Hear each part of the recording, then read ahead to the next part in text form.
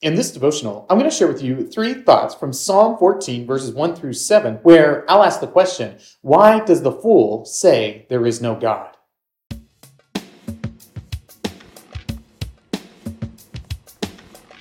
Psalm 14, verses 1 through 7 says, "The fool says in his heart, there is no God. They are corrupt. They do abominable deeds. There is none who does good. The Lord looks down from heaven on the children of man to see if there are any who understand, who seek after God. They have all turned aside. Together they have become corrupt. There is none who does good, not even one. Have they no knowledge? All the evildoers who eat up my people as they eat bread and do not call upon the Lord? There they are in great terror, for God is with the generation of the righteous. You would shame the plans of the poor, but the Lord is his refuge. Oh, that salvation for Israel would come out of Zion. When the Lord restores the fortunes of his people, let Jacob rejoice, let Israel be glad." David's psalm operates from this perspective. Only a fool would say that there is no God. He operates from this position that anyone who would deny the reality of the Creator is somebody who is inviting destruction upon themselves. It's somebody who is ignoring the reality, the clear revelation of nature, in addition to the special revelation of God, of his own might and characteristics here in the world.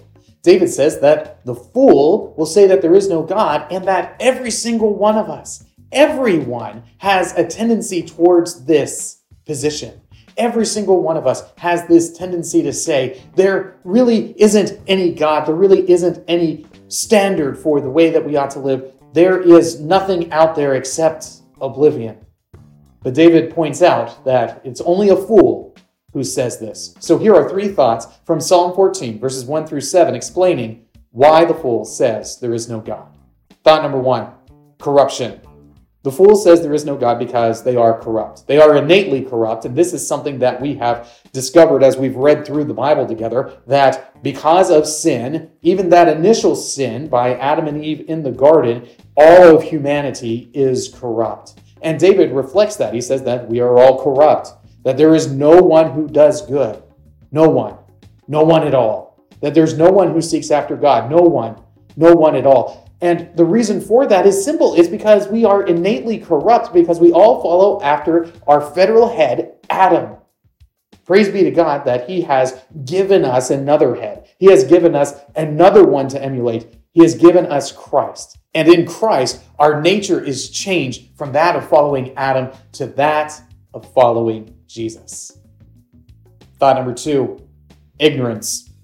David says that the fool says in his heart there is no God because he is ignorant of the reality of the situation. They do not know, they do not realize, they do not understand that there is a greater reality beyond our own sensory experience. And because so many of us will never have an experience of God that we can't dismiss as some other thing taking place, many of us will remain in our ignorance. Many of us will ignorantly say that there is no God simply because we have not experienced him sensually with our eyes and our ears and our mouths.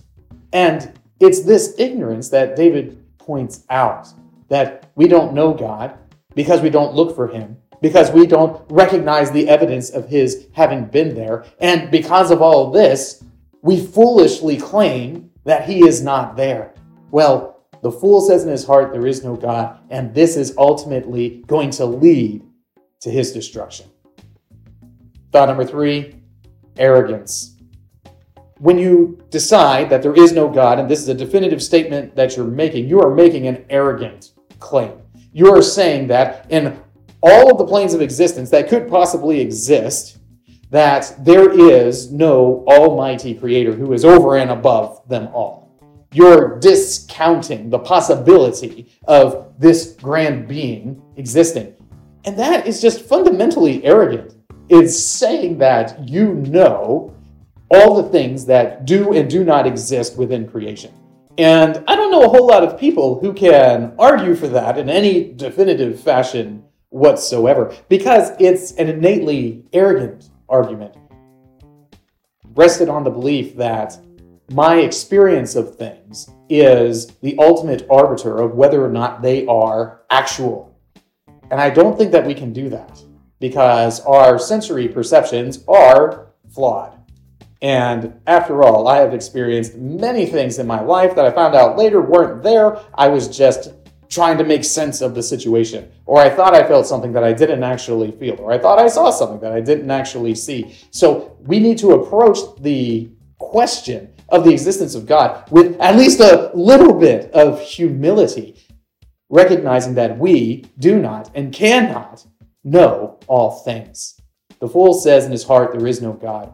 And it's ultimately because they have rejected the idea of anyone or anything having authority over them. But ultimately, God will demonstrate that authority in the consummation. These three thoughts come to you from the assigned reading of Psalms 12 through 14. If you'd like to read through the Bible with me, you can do so by subscribing to this channel, by clicking on the link in the description, or by joining the Facebook group Through the Bible, where we are reading the text of Scripture together.